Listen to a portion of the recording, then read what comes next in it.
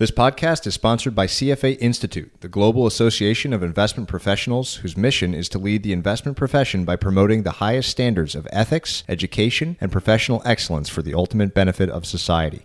CFA Institute serves a global community of investment professionals working to build an investment industry where investors' interests come first, financial markets function at their best, and economies grow. The Chartered Financial Analyst credential is the most respected and recognized investment management designation in the world. The views expressed in this podcast do not necessarily represent the views of CFA Institute.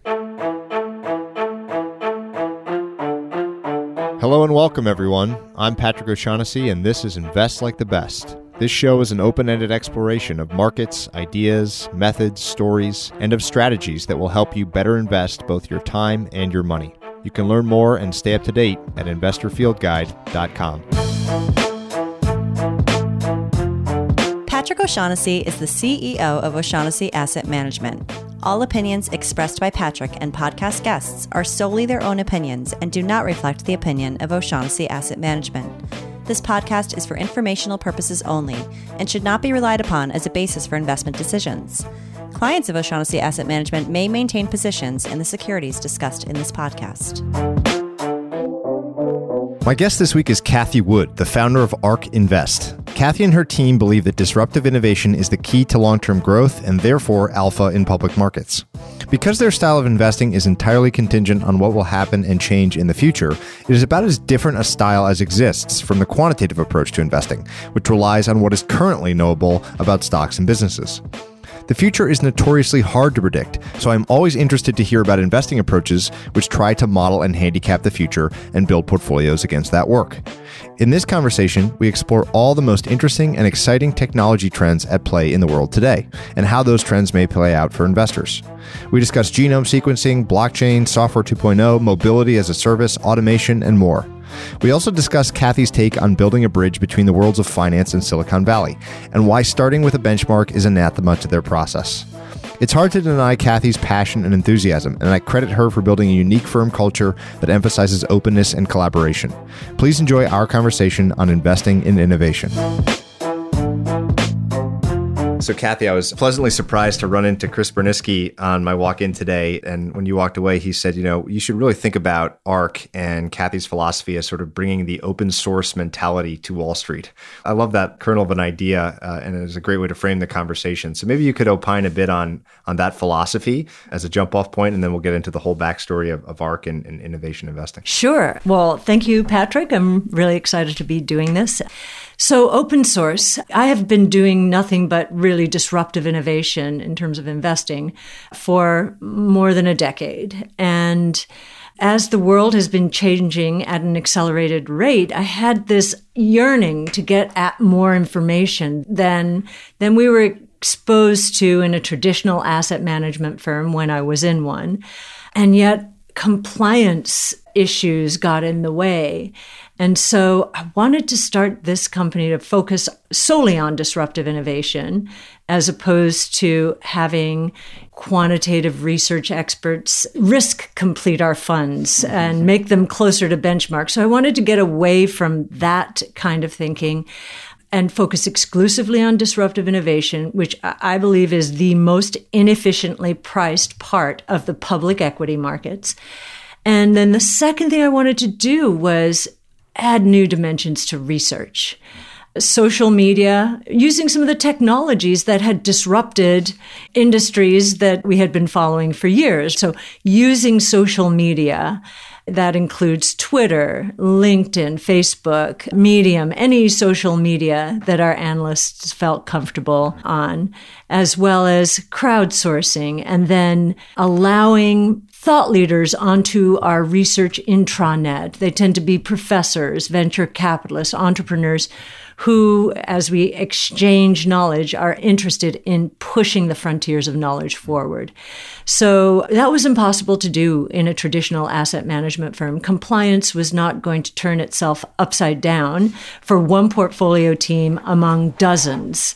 And so I felt, okay, this needs to be done, and I should do it. Can you describe in a little more detail that platform You mentioned collaboration, I think is a key part of this, and using some of these technologies. Like, what are the nuts and bolts of that? How does that actually work? As far as the social media part of it, we are pushing our research into Twitter, especially Twitter, as it is evolving. The research is evolving, not when it's finished. And why are we doing that? For a couple of reasons. One, we want to live in the communities we're researching, and we feel we have a competitive edge this way. And sure, anyone can watch what these people are saying, but it is in sharing. I really do believe we're the first sharing economy company in the asset management space, certainly as it relates to research. The sharing part is the powerful part. And I'll give you an example of that. A year after we had started this, Chris Berniski had become prolific on Twitter. After, in the beginning, I think he was wondering, what the heck is this? And he was beginning to network intensively in the blockchain space to a point where many people in that space thought ARK was a blockchain company of some sort. Coinbase approached him and said, this was after we had published our first white paper on Bitcoin. Could Bitcoin serve the role of money? And we did that in collaboration with Art Laffer, who had never put his name on anything like this before. And Coinbase got hold of it and came back to us through Chris saying, we'd love to write a white paper with you. And I said to Chris, why do they want to do that with us? I mean, we've barely existed for 1 year. And he said, well, we are sort of the bridge between that world and the financial services world. And then I really got it. And here I was the one who came up with this idea, but it was going to work so much better than I originally conceived, because in August of 2012, when I first conceived of this ecosystem, what was Twitter? It was for celebrities, tweens, teens, right? And we had no idea how it would churn out of those and into knowledge workers, particularly in the innovation world. So we were able to write this paper with Coinbase, and we got access to information that nobody else had. It was their information. They wanted to write this paper. They wanted to help the financial community understand why and how crypto assets could become a completely new asset class. So it was when I had that experience that I said, okay, this is going to work. You mentioned earlier that disruptive innovation might be the least efficiently priced thing in public markets. I would love to get to, and I can't wait to get into some of the verticals here, things like mobility as a service, some of the areas that your firm and your research team focuses on. But first, I'd love to talk about that idea, because a lot of the themes, as I was reading the research in preparation for this talk, are really the things of venture capital more typically is what you would think of when you're looking at the sorts of things you're looking to invest in, but via the public markets. So maybe describe why you feel that's true, why disruptive innovation is so inefficiently priced, and what the drivers of that gap closing will be. Hopefully that will be a good thing for innovation investors. Yeah. Talk me through the thinking there. Sure. So in the public asset management world, we've seen two big trends. One is passive. So passive simply mimics benchmarks, indexes. Now, what is that? That's very backwards looking. The stocks at the top of these indexes are there because of what has happened, what success they have had in the past. If there's technologically enabled disruptive innovation evolving, it's probably aiming for them. So that's the first move, passive. The second move that has been very interesting to watch is the search for innovation. What have some of these large asset management companies done? They have been shifting some, I'm not going to say all of their attention, but a lot of their attention into the pre-IPO markets in a search for innovation. So you've got the move to passive on one end, and you've got the search for innovation increasingly in the pre-IPO space. What does that do? It leaves what we do inefficiently priced. We would tell you that if you give us a long enough time horizon, now our bottom-up models are 5 years, our top-down models, which is where I think we really differentiate ourselves, those can be 5, 10, 20-year models. So if you give us a long enough time frame, we will call ourselves a deep value manager. That is how inefficiently priced these long-term, you call them themes, but innovation platforms, how undervalued they are right now. Well, one of the biggest topics right now in our world is the outperformance of growth stocks over value stocks over the last really 10 years now. It's been quite a long run. And this notion that, look, growth can work if you can find assets, even if they're priced relatively expensively, let's say at a 40 PE or 50 PE or something, if they're going to be growing their cash flows at tremendous rates for 5 or 10 years, there's almost no price you can pay that's a bad price. So to your point about being like a long-term deep value investor, but that really requires that the market is doing quite a poor job of discounting the cash flows of these kinds of businesses. And I'd just like to hear more about how you think the market does that, because on the one hand, I certainly understand the markets tend not to get it right at extremes. On the other, a lot of these companies that have themselves been disruptors are now at the top of those market cap weighted indexes. And I would think that the market would adjust to that and start pricing more growth into some of these, these verticals that we'll talk about. So how do you think about that, about how the market just does a poor job of digesting that information, despite the fact that growth has done quite well? Well, we've been in a risk-averse market, I think, for a very long time. You may say that growth has outperformed value, but if you looked at what was outperforming, particularly, I'll say, until nearly the end of 16. Now, I'm sure there are pockets of time where what I'm about to say is not true, but I sensed that a lot of the market, a lot of the investors moving into the market or back into the equity markets were holding their noses and saying, okay, I'm looking for yield. I'll move back in. And so for a time there, consumer staples, I suppose, were considered growth stocks. We don't consider them growth stocks, but some people do. And they were showing relative growth characteristics for a time. So I look at what happened from 2009 to 13 as simply crawling our way out of a disaster. Because then we hit in 13, we hit what many people feared was a triple top. 2000, 2008, 2013. How many times did we hear about the debt deflationary bust that was evolving? Then for the next 2.5 years, almost 3, until the end of 13, we felt it because we started our funds in October of 14. How many risk-off periods did we have, one after the other?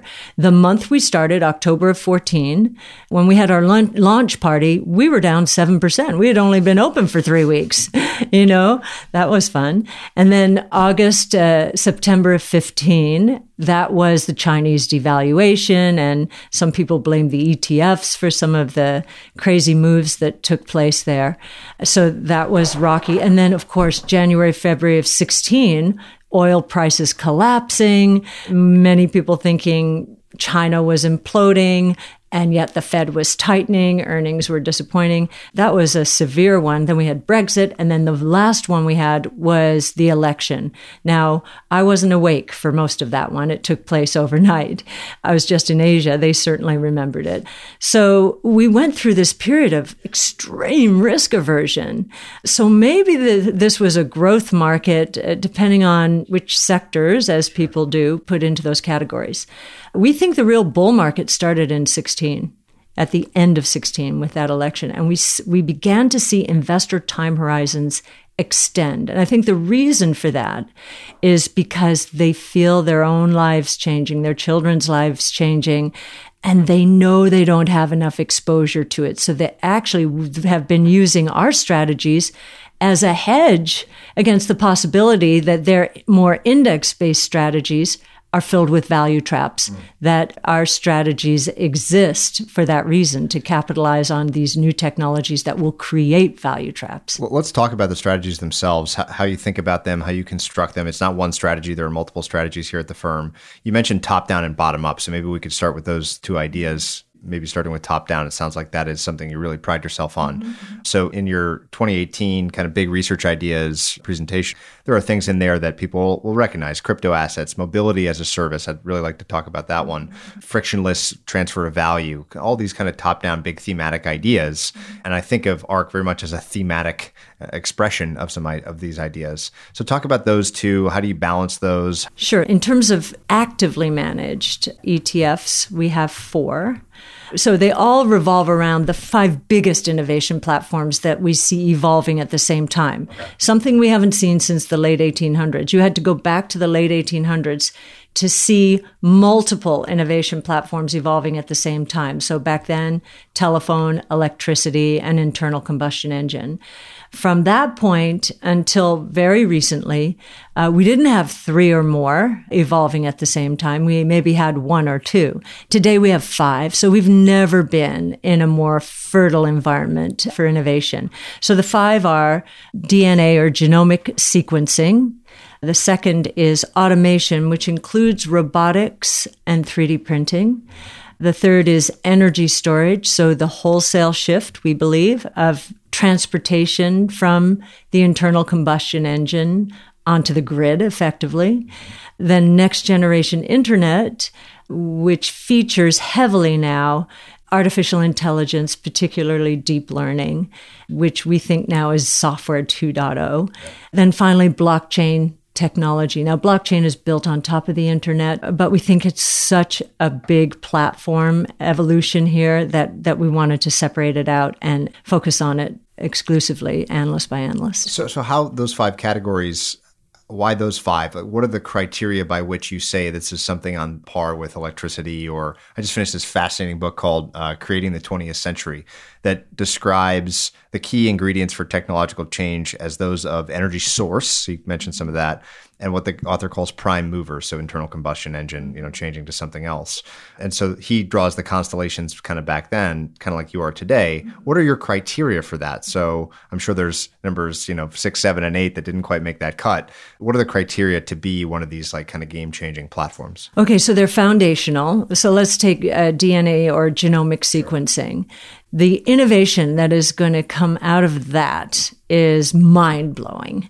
But the first thing we focus on is let's just focus on the foundational part. These foundations submit to something called Wright's Law.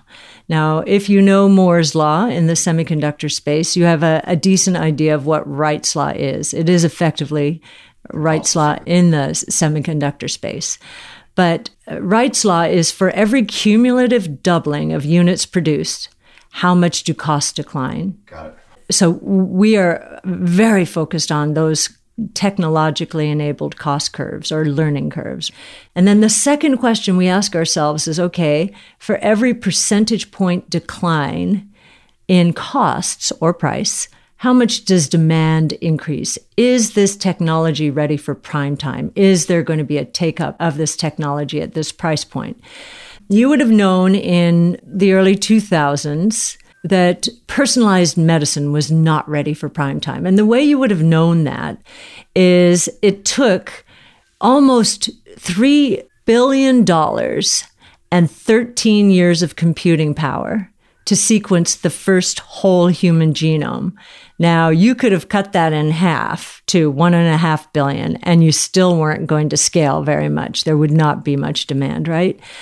Now, after years of declining 40% per year sequencing costs, we're down to less than $1,000 in a few hours of computing power. By 2021, it'll be $100 in a few minutes of computing power. And then it will become a part of our annual physicals, right? Now, why is this so important? Everything follows from this. If we have our DNA sequenced at each physical, what will we learn? We will learn how our genes have mutated from year to year. And mutations are the beginnings of disease. So wouldn't it be nice to catch cancer in stage 1 instead of, as so often it is today, stage 3 or stage 4? This could not happen without DNA sequencing. Then what comes from that? Oh, well, if a mutation is like a programming error in the 3 billion lines of code in our DNA, then we can probably figure a way to edit those errors. And so CRISPR, gene editing, is now, we're just writing a white paper on it. It should be out in the next month or so. But the ramifications are provocative. But it all starts with that foundational technology. None of this could happen without sequencing. I wonder if we could do those foundational technologies for the other four. Energy storage, battery technology. Yep. Elon Musk is pushing the envelope. He's adding silicon to anodes. He's taking cobalt out. There's a little bit left, but his aim is to take it out. That's the real gating factor. And, batteries, which have been, from a cost decline point of view, very slow relative to other technologies, those cost declines are accelerating to some extent because of what he's doing there in the batteries themselves, but also the battery pack systems that he's put together. Remember, in the day, investors and other auto manufacturers certainly made fun of him for lining the bottom of his cars with cell phone batteries. It was a joke in the beginning. But I think he's going to have the last laugh. The battery technology is the cost declines are accelerating here so that we believe by 2022, the cost of an electric vehicle, average electric vehicle, will be below that of a Toyota Camry. And when you're dealing with these immature technologies, what you can then say is the Toyota Camry is mature. Its costs are not falling. In fact, they're rising a little bit. And the EV's costs will continue to fall further below. And out of that comes our work on autonomous vehicles and autonomous taxi networks, which we've been working on these models for, some of them at AllianceBernstein, we could not take them with us. So we started all of them here. So they're 4 years old. And what's really interesting about our research ecosystem, just to get back to that a bit, we have professors taking these models into their classrooms. These are PhDs going for they're going for a PhD in automotive engineering, and they're taking our models and building on top of them. And all we ask is that they share their insights with us. Because we know they're not going to build these models in a semester or a year. This is, again, part of the sharing economy and sharing insights. We get them questioning our assumptions. We get them battle testing effectively our models, which is fantastic for us. So robotics and 3D printing. So I'm curious to hear your take on that. Yes. So interestingly, we're very focused on industrial robots, not consumer robots. Industrial robots have been historically more of an old industrial world technology, especially in the auto sector. I think the auto sector today accounts for 40% of all robots. Well, they're all caged up, but we're now seeing the dawn of collaborative robots. So these robots are, they can interact with human beings. In fact, human beings can show them how to pick and pack and then, just guide them along and then let them do it themselves. Sam Corris has done all of our work in the industrial robot space, but based on our analysis, we were able to get closer to the mark in terms of industrial robots, the units out there, than the International Robotics Federation, I think. They just came out with the number for 2017, and they had predicted 340. We predicted 365, and it's now 1,000. Yep. And it's now, so you can see how early, right? Now it's at 385. Okay, yeah. So we were a little below, but we were better than the robotics. And the reason you're going to see this is, and you see this in the financial markets too, is there's a big difference between linear growth and exponential growth. And if you map that out over time, you will see the compounding effect. I know that BCG, when we did our original study on industrial robots, BCG had the cost decline. They had the slope flattening out, and we did not. They probably were basing their analysis on the auto industry, on a mature industry. You have to be looking at, okay, what's the new? What's going to drive this cost curve down, and to which industries will it apply? So we've been much closer to the mark than some of those consulting companies, again, because of this idea that if they were right, it would still be a growth industry, but somewhere in the 7 to 11% range. If we're right, it's closer to 20%. The power of compounding over the time, the difference between 10 and 20%, compound that over years, you're massive in terms of the difference in the units that you end up with. The last one on the list is, I know deep learning is a component of it. My understanding, at least, and I'm sure you've done a lot more work on this than we have, is that a lot of this is fueled by some of these same things we've talked about, but certainly the availability and cheapness of compute power. That deep learning's been around, or AI has been around for a long time, and it's only really just recently, kind of like the sequencing of the genome being so much cheaper, that we can start to really apply these methods en masse for affordable costs.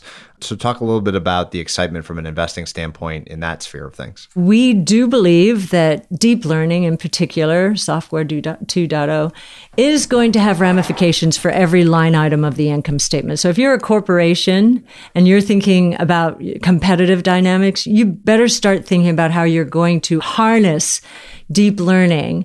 Now, we have a long way to go yet, but when you see DeepMind winning in the AlphaGo competition, you begin to think, okay, this is pretty interesting. You see Salesforce.com went from 1 billion predictions per, I think in the fourth quarter, this is their Einstein, their artificial intelligence, 1 billion predictions, a lot of this is for marketing and sales, to 2 billion just in one quarter's time. So if you're in sales and marketing and you are not thinking about this, you're making a terrible mistake. You've got to get onto the leading edge, because if you don't, someone else will. I love the idea that it's going to affect every line on the income statement for every company. Yeah. That, this kind of honestly simple idea, like if you just start gathering data and running analytics on that data, like you can improve your decision making, right? Like not revolutionary, but could change a lot of businesses.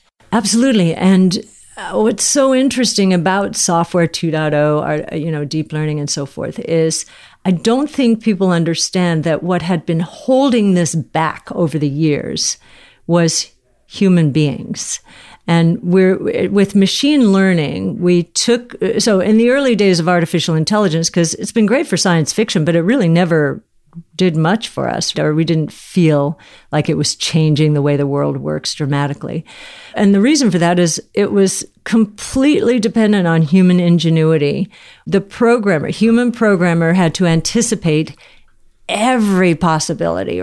Not possible, just not possible. So then we moved to machine learning, and that's taking some of the human being out and letting data and statistical inference take over to some extent. And then we get to deep learning, and we're really taking most of the human being out, and we're unleashing data and algorithms and iterations to reach some goal that is set by a human being, hopefully a good and honorable human being. So it's really surfaced for us. Jensen Huang at NVIDIA was making what we thought in the beginning were crazy predictions about deep learning and how it would impact the GPU world, his world. And when we were coming up with $6 billion, the way we analyze things, he was coming up with 30 billion and 30 to 60 billion. And within a very short period of time, not even 5 years, versus at the time we were doing this, it was less than $1 billion. Yeah. Now, with this software 2.0, we're beginning to understand what is happening here. And it is pretty provocative. And that's why, back to every line item of the income statement, you set the goal, you optimize, and then let the data and the algorithms optimize to get you there the most efficient way. The fun thing about your perspective is there's this emergent consensus around prospective returns for equity markets. And it's that they're going to be kind of like low single digits or, unimpressive, below historical averages. And one of the lessons we learned from market history is that consensus is rarely right.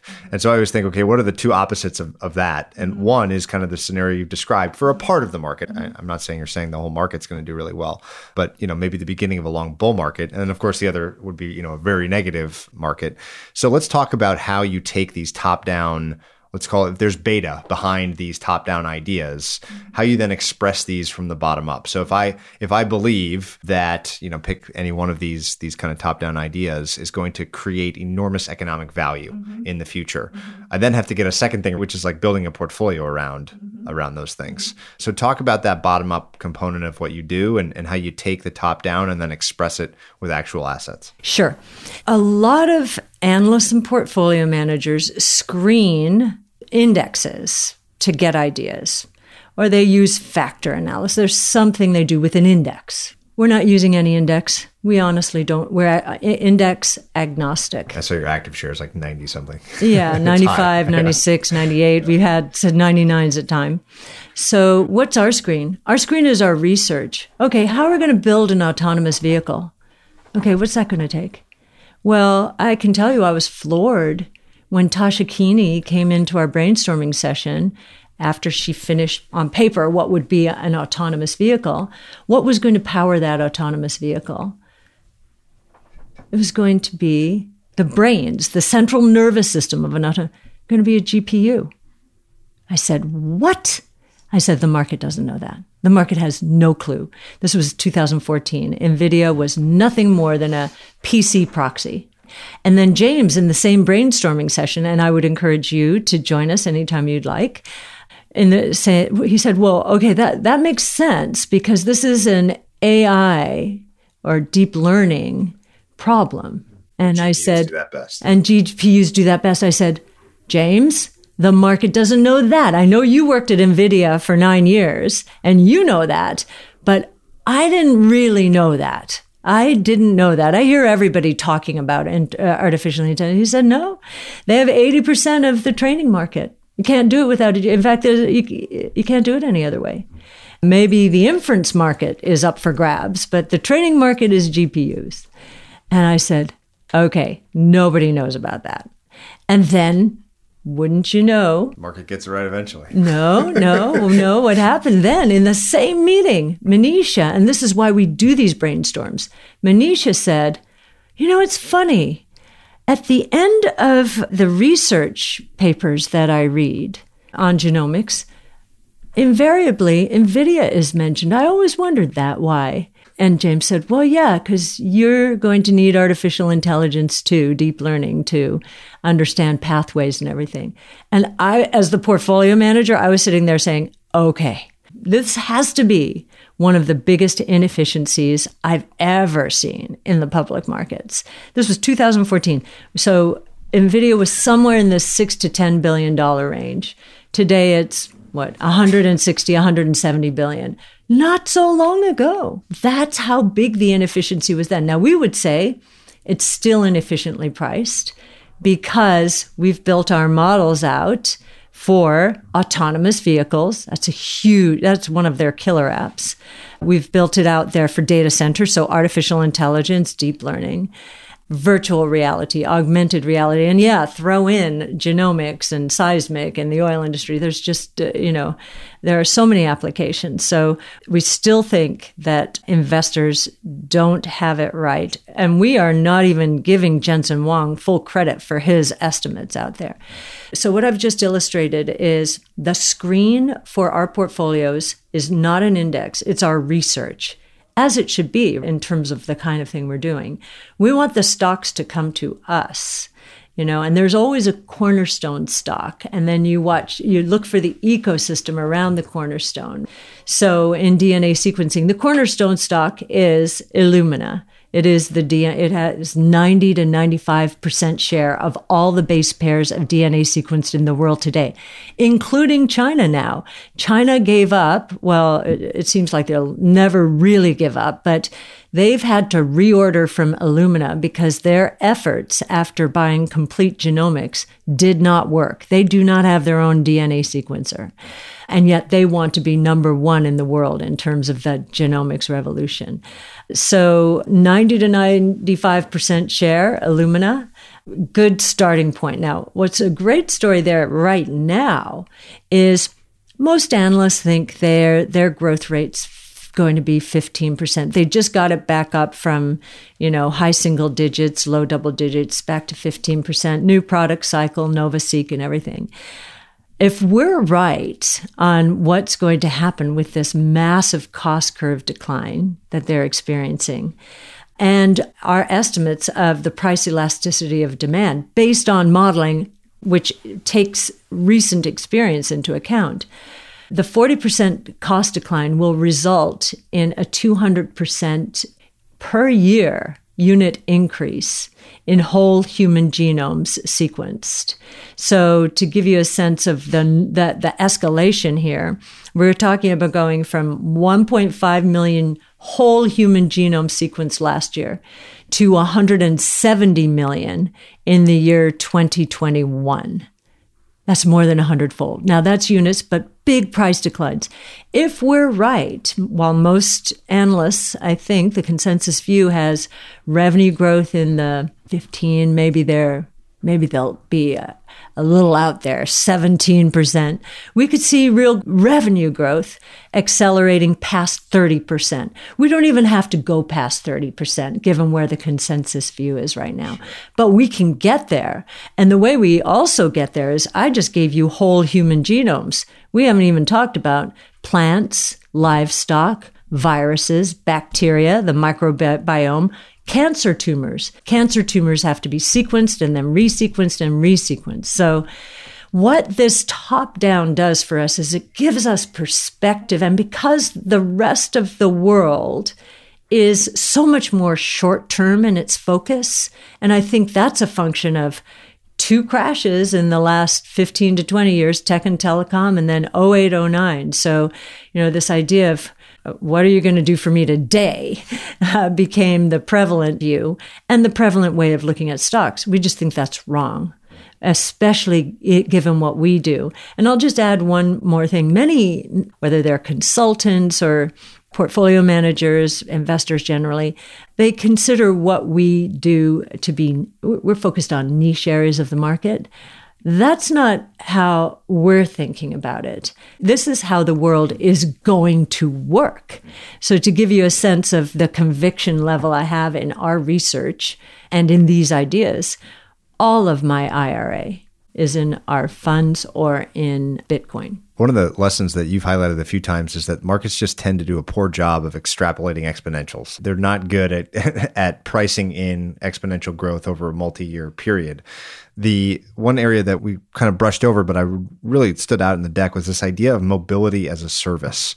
So we've touched on aspects of this, I understand, but there were some kind of crazy ideas in there, things like air taxis and drastic reduction in the cost of moving things.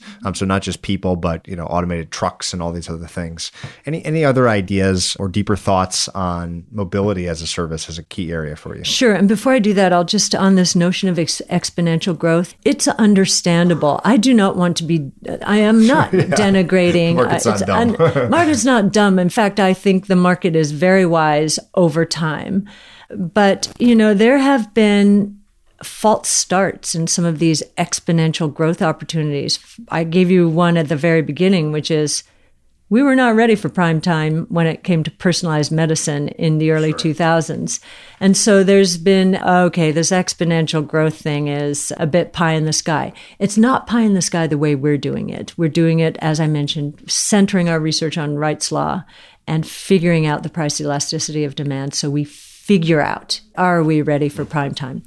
So mobility as a service, it's such a fascinating, it's going to happen before we know it. And in fact, it's happening now. Google's out there with its cars in Arizona. Mobility as a service is going to happen, and it always comes down to economics. First thing that's going to happen is what I mentioned earlier, the price of an autonomous vehicle dropping below that of a Toyota Camry. And then ride-sharing has given us a preview of what's going to happen as we go autonomous. First, we know it's going to be in demand. Ride-sharing is in demand, even though it's priced not much less than a taxi. It's the convenience that's really the convenience and, multitasking we can do while we're in transit. How much money could we save with an autonomous vehicle compared to what we're paying for our personal cars now. So we have prepaid for transportation when we buy a car, and we only use our car 5% of the time. People will wonder, how do we live that way? How did we live that way? And our Brett Winton, our director of research, says that he believes we will consider cars, human-driven cars, weapons of mass destruction in about 10, 15 years' time. He has 2 little kids, and he's very, very happy that... hopefully they won't be driving. They will not be driving. He said, yes, but when you think about it, think about when you started driving, when I started driving. I should have been driving. And I was in Southern California. Man, you turned 16, you were out because this was freedom. So... And now in Southern California, the number of new licenses being granted to 16-year-olds is falling. It's not as cool to have your own car. It's a waste of money. So anyway, we learned in doing this research, and I was surprised that we right now pay 70 cents per mile for our transportation point to point. That number has not changed if you inflation adjust since cars first moved off the assembly line. So for us, the way we look at that, that's no progress. That's no progress. So that's 70 cents. During the horse and buggy years, it was $1.70, right? So that was real progress. But look at what that progress created, right? Yes. Now we're going to cut that 70 cents in half to 35 cents. And that assumes there are going to be human beings, but they're going to be like air traffic controllers. So as artificial intelligence gets better, we'll need fewer air traffic controllers. So that 35 cents will continue to go down. If you cut the cost of something by half, demand explodes. Things change. Yeah, demand explodes. The other thing that's interesting about mobility as a service is auto sales are going to fall. Why? Well, we use our cars 5% of the time. An autonomous taxi fleet, those fleet owners will have an incentive to drive capacity utilization up to 70, 80%. So we're just not going to need as many cars. We're also not going to need that many parking spaces. Right now, I think we have 5 parking places. I think this is in urban areas for every car owned. We will only need 1 parking place for every car owned. So think about how real estate will change as well. So these are the sorts of things we're thinking about.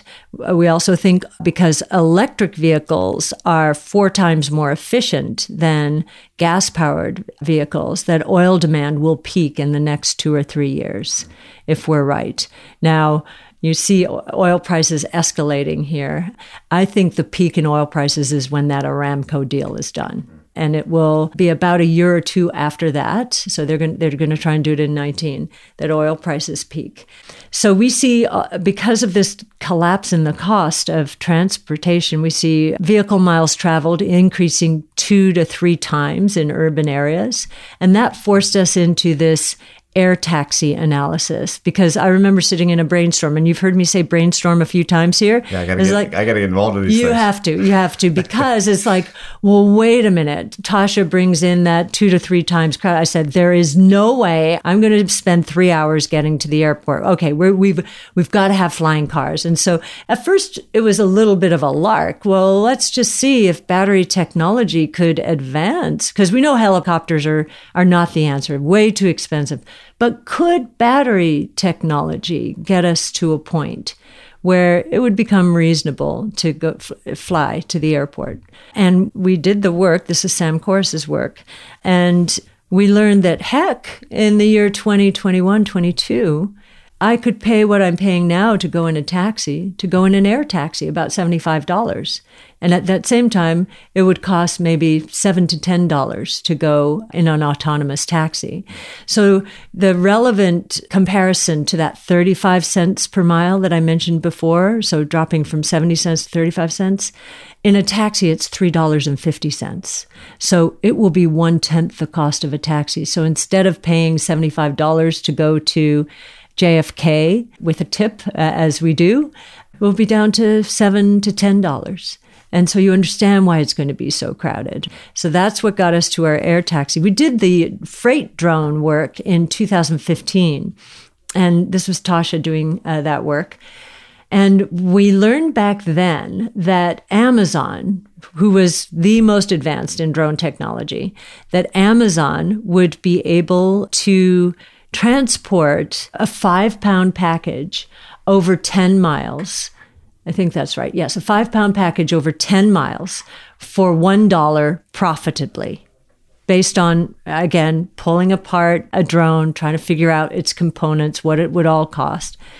And we were surprised. Silicon Valley came back to us. We got so much incoming DMing, over Twitter and emails saying, how'd you do that? Where'd you get that? And where'd you get those numbers? And it was then that I realized, ooh, this is really interesting. We are doing something, the kind of research we're doing is, and I've corroborated this since, is the kind of research I thought venture capital was doing, that Silicon Valley was doing.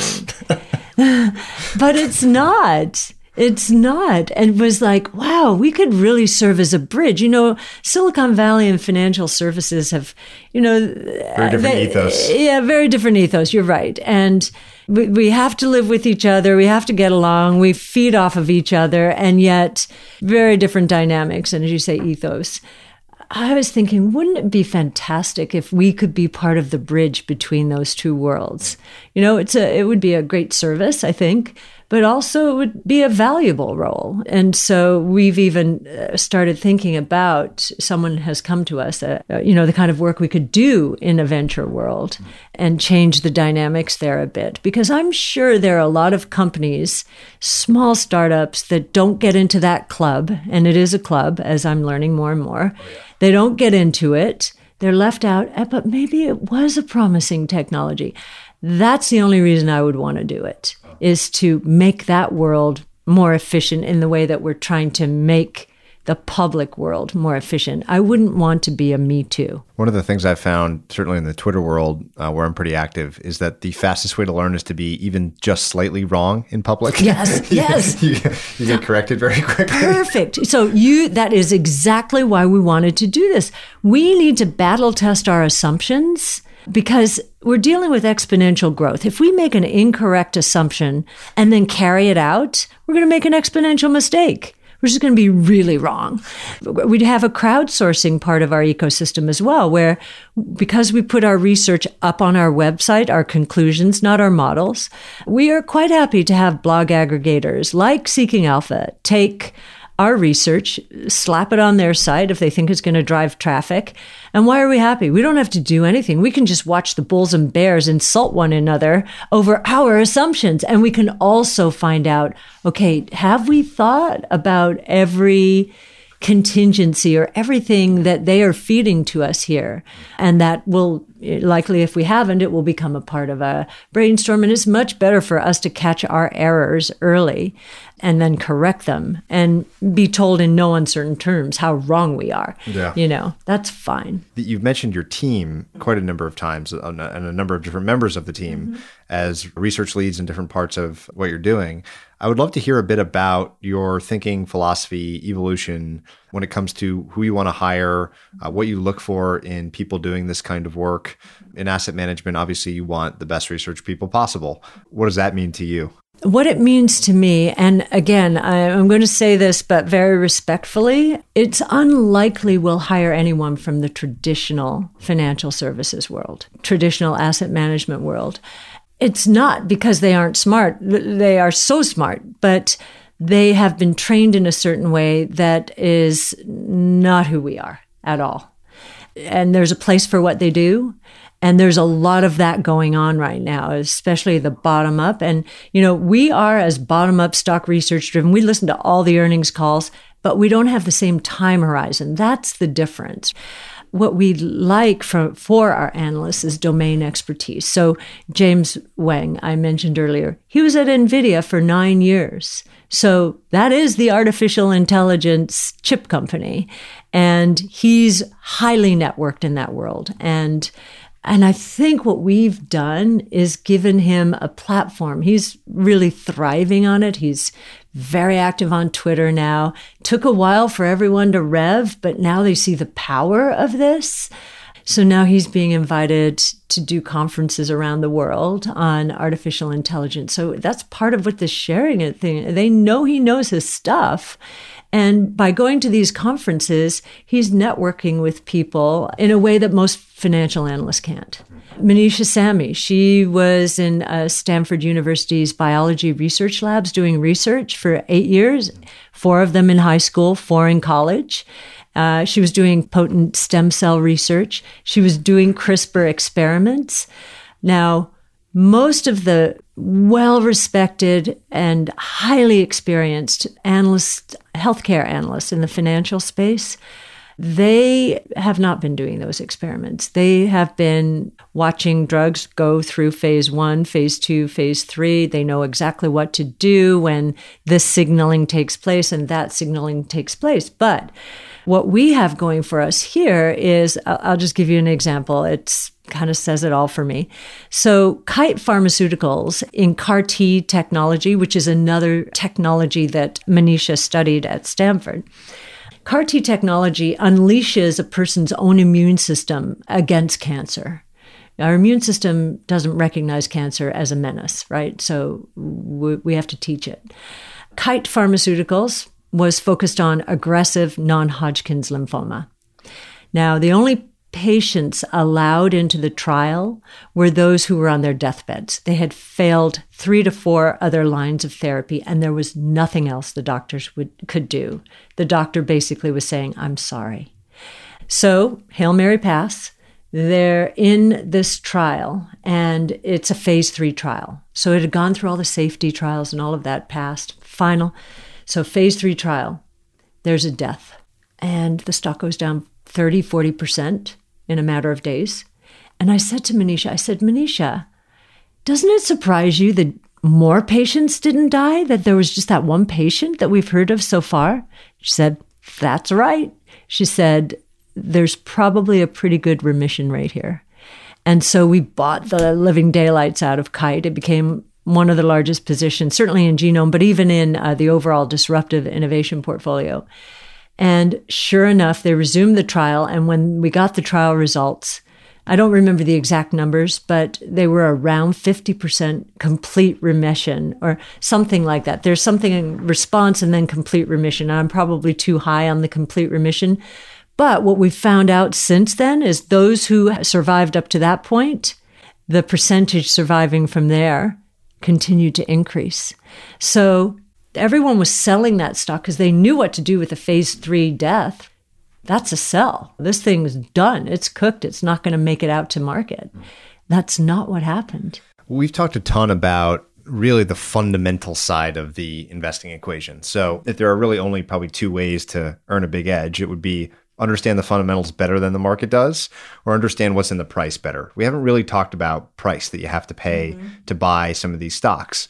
I don't know the stocks, one by one, but if I had to wager a guess, they're trading at multiples that are considerably higher than the market in aggregate. And that's all relative. If they're going to grow at 30% a year or something, like those multiples can pretty quickly be justified. But getting that right has historically been hard. A lot of the best winners have emerged from that expensive category, but most of the worst losers also emerge from that category.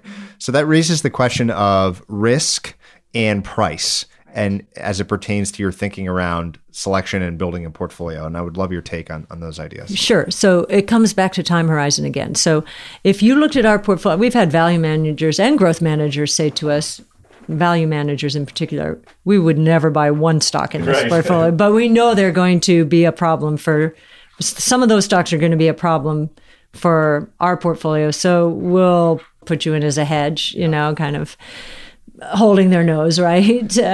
So very high multiples in the short term. And one of the reasons for that, we want them to be spending aggressively to capitalize on the enormous opportunities ahead. This is going to be like Amazon in the early 2000s, when I remember in 2002, it wasn't long after I joined my last firm, and, we're in the middle of the crash, and I put Amazon in the portfolio. Literally, it was like they were stunned. What are you doing? Like, it's never going to earn any money. Internet's figment of Wall Street's imagination, and so forth. We learned a very important lesson from Amazon. If you can tell me that the revenue growth of a company is going to be sustained at 20 to 25% plus and accelerate in the later years as we enter the sweet spot of the S-curve, which tends to start happening when market share reaches 5 to 10%. If you can tell me that, I can, with my cash flows out there, especially as we see Amazon Web Services layering in, and now Amazon Marketing Services layering in, which is advertising. It's going to be an interesting dynamic in the next few years. And then logistics as a service. We do believe that Amazon will be a triple-digit return on invested capital company out there at some point. That's what Jeff Bezos said. I think he said it as early as the IPO, which was 96 or whenever it was. So we're not looking at current multiples. We're just not. And anyone who does will not want to be a part of our strategy. But what we're doing in terms of our scoring system, so we do our top down and then we do our bottom up. And then on top, we have a scoring system. The score, 0 to 10, anything that drops below 5 just is out of the portfolios. But some of this is subjective or qualitative, one of them being company management culture. You need the visionary, you need the drive, you need change fast, agility. One of them is moat, which it was interesting to hear Tesla or Elon Musk in his last very colorful conference call say that moats are lame, and then proceeds to say the key is innovating faster than anyone else. That is his moat, right? Certainly on the battery side. So we have the scoring system, and one of those is valuation. So we believe every stock in our portfolio right now will, over the next 5 years, and we say to investors, if you can't give us 5 years, don't, because we'll make you too nervous, and we don't want to do that. But if you can, then we believe every stock in the portfolio, we believe today, based on our research, will deliver a minimum of 15% compound annual rate of return over the 5 years, not every year. So that's a doubling every 5 years. Why do we feel so confident in that? It's because revenue growth is north of the 25% and will be sustained. So there's a lot of room there for investing and risk-off markets over a 5-year period. Yeah. So that's one of our scores, and it changes the most of any. Why? Because of market movement. So a market can take one of our stocks. If we get one of the big brokers, if we get Goldman upgrading a stock, having been negative on it, and I don't know if they ever upgraded Red Hat, but that one or something, because they obviously were partial to Oracle. But if we ever get that kind of dynamic and a stock is up 30%, we'll be taking profits. And the same on the other side. We get Oracle, whether it was Red Hat in the day or Salesforce.com, saying we're going to wipe them off the face of the earth. You get these horrible moves down, and that's where we'll pick up stocks. So we're not momentum driven at all. We have talked pretty much exclusively about big ideas and investing. We haven't touched on the business itself. And I'm always, since I'm in this world, fascinated by the businesses behind the strategies. I was joking with Chris at the front that, it wasn't that many years ago that he joined you to do a number of things on the research side, and you were at like $300 million of assets. We're sitting here today, you're at 6-point-something billion in assets very quickly. Talk a little bit about what is behind that growth. This is a stark counterexample to some of the trends you mentioned earlier, passive, low cost, all of these things. So it's sort of an example that disproves what's been the common trends. So talk about why you think that's happened. Is it something that is marketing-led, sales-led? Is it because of this kind of more open source, interconnected research methodology? Who are the people that are buying your strategies, and how do they hear about you? Okay, well, we were very fortunate in the very early day to have a foundation offered to seed us, heard about the idea, and just wanted, and they're still with us, which is fantastic. So the first 4 ETFs, they seeded. So owe them. And then a second milestone was a state pension fund had followed me from my previous firm to here. They gave us $200 million when we had $19 million under management. So that was a second huge breakthrough for us. That was in March of 16.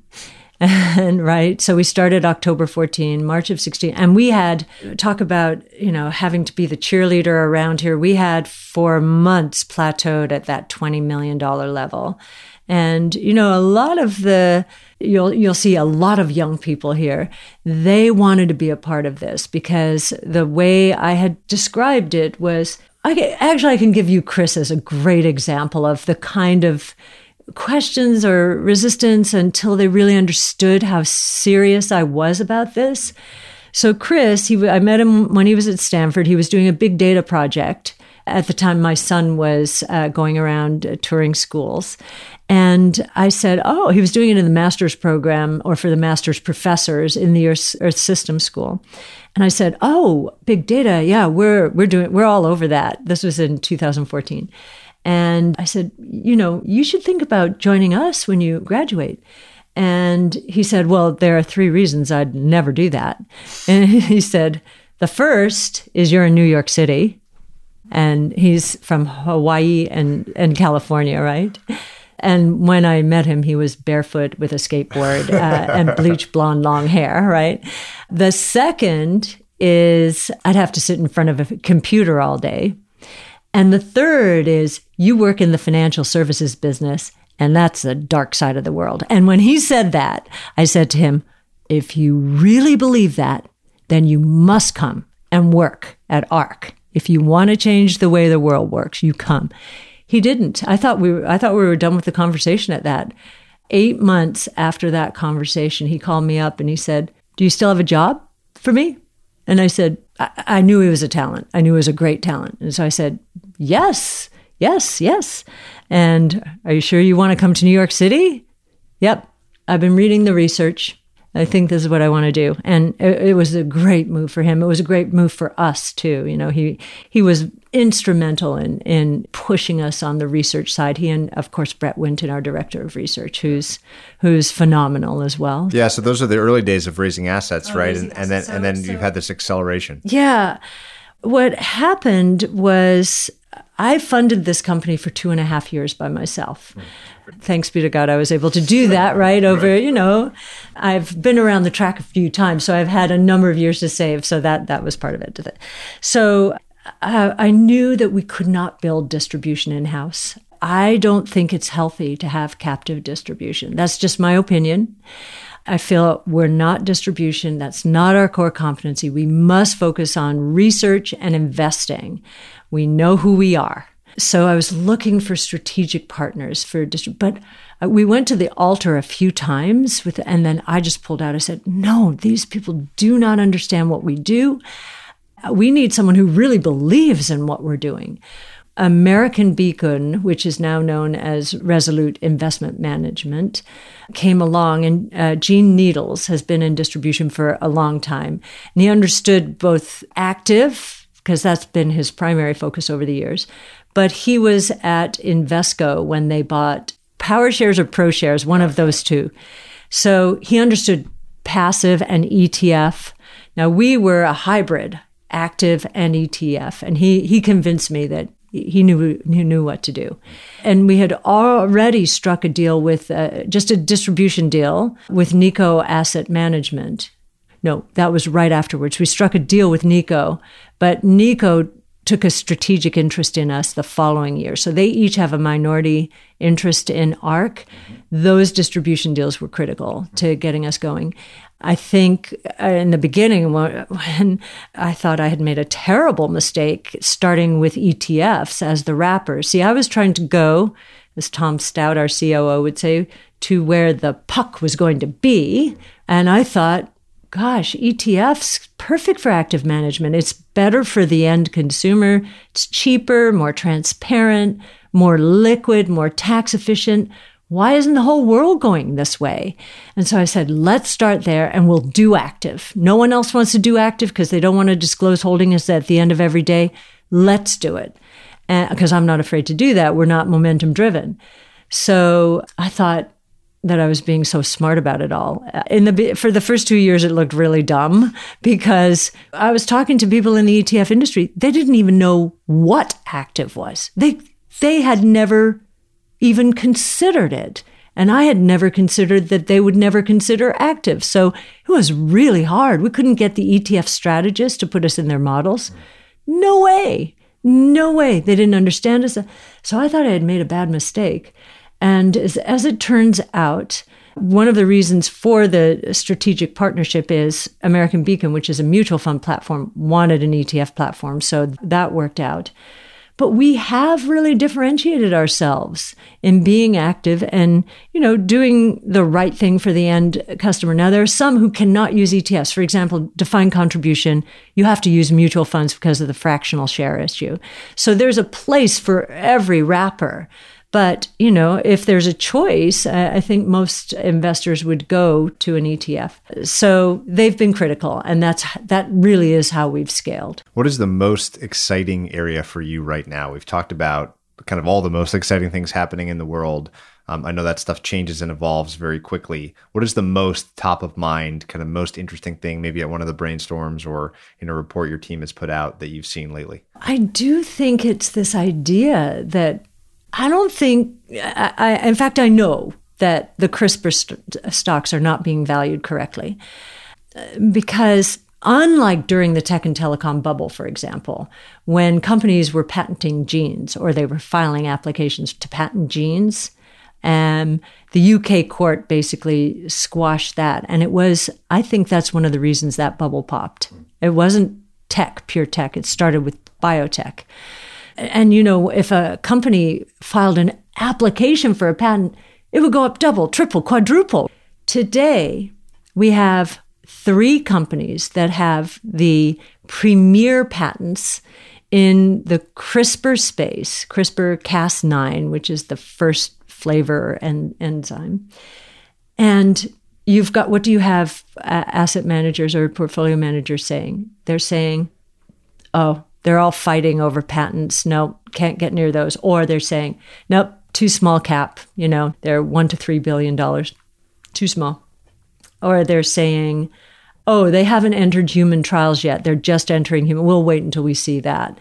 So, we know we're not in a bubble. We've got no chasing of these stocks. In fact, we have had lots of, shall I say, opportunities to buy these with any little controversy. That's another thing from a psychological point of view that we see in terms of trying to understand, are we in a bubble or not? We are not. Let me tell you, we're not. These companies hold the cures for disease. So by our estimates, there are 1 in 100 babies is born with a monogenic disease. That means a disease caused by the mutation in one gene. Only 5% of those have treatments. And I think the number is something like 30% of them will not make it to their 5th birthday. So we are going into human trials this year. I think we're just entering for pediatric blindness. We are going to know in a few months whether this is a cure. Now think about that. Now, human trials, yes, could be very different. It works in mice, works in non-human primates. It works in China. They've been doing human trials since 2015. Now, we don't know what doesn't work. That's why we need to do the human trials in the US. But if we have this cure, these stocks they'll go crazy. I think we're not in a bubble, so maybe I'm wrong and people will start worrying about something else. But it's been really fascinating for me to learn about this and to say, wow. And do you know monogenic diseases are only 2% of all diseases? And yet this is 1 in 100 babies born. Our estimate is if we can just cure the monogenic diseases, that's a $75 billion revenue opportunity per year.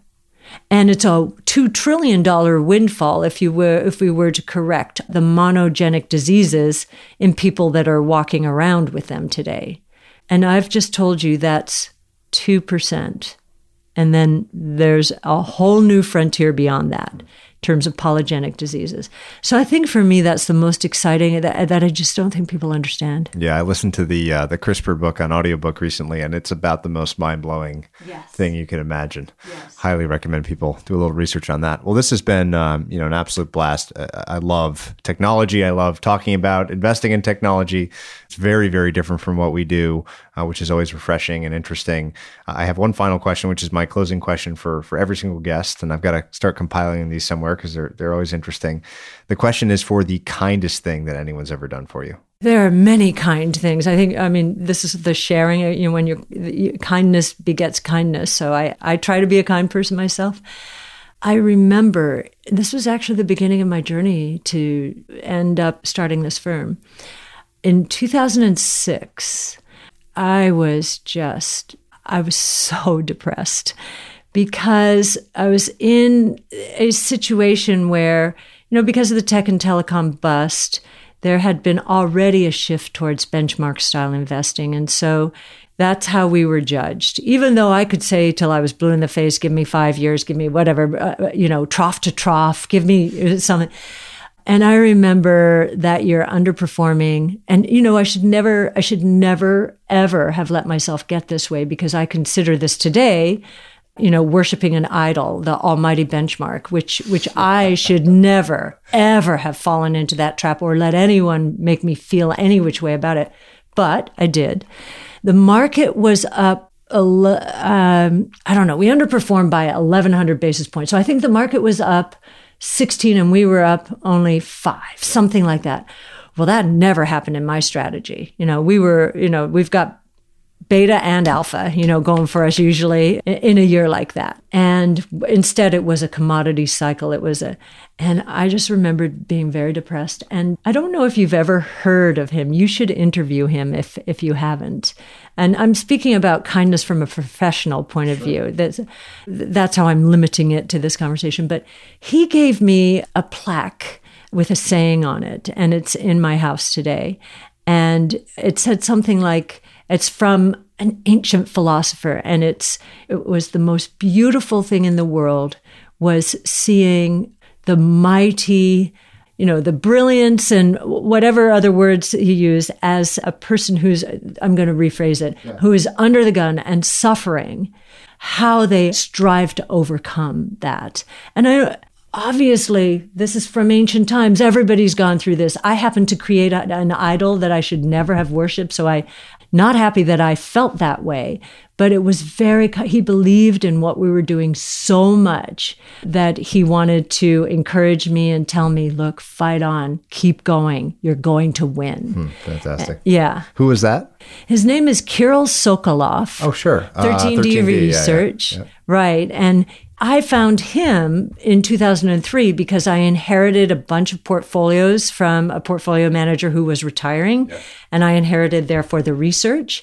And I found this research and I said, wow, this is fantastic. We are definitely simpatico, similar DNA. And we are now partnering. We've just been talking about doing some some dinners around the country, if not world, to expose some of these ideas to people who should be investing in them. Well, Cathie, thank you again for all the knowledge dump today. It's been a ton of fun. Thanks for your time. Thank you, Patrick. This has been fun. Thank you very much. Hey, everyone. Patrick here again. To find more episodes of Invest Like the Best, go to investorfieldguide.com/podcast. If you're a book lover, you can also sign up for my book club at investorfieldguide.com/book club. After you sign up, you'll receive a full investor curriculum right away, and then 3 to 4 suggestions of new books every month. You can also follow me on Twitter at Patrick_Oshag, OSHAG. If you enjoy the show, please leave a quick review for us on iTunes, which will help more people discover Invest Like the Best. Thanks so much for listening.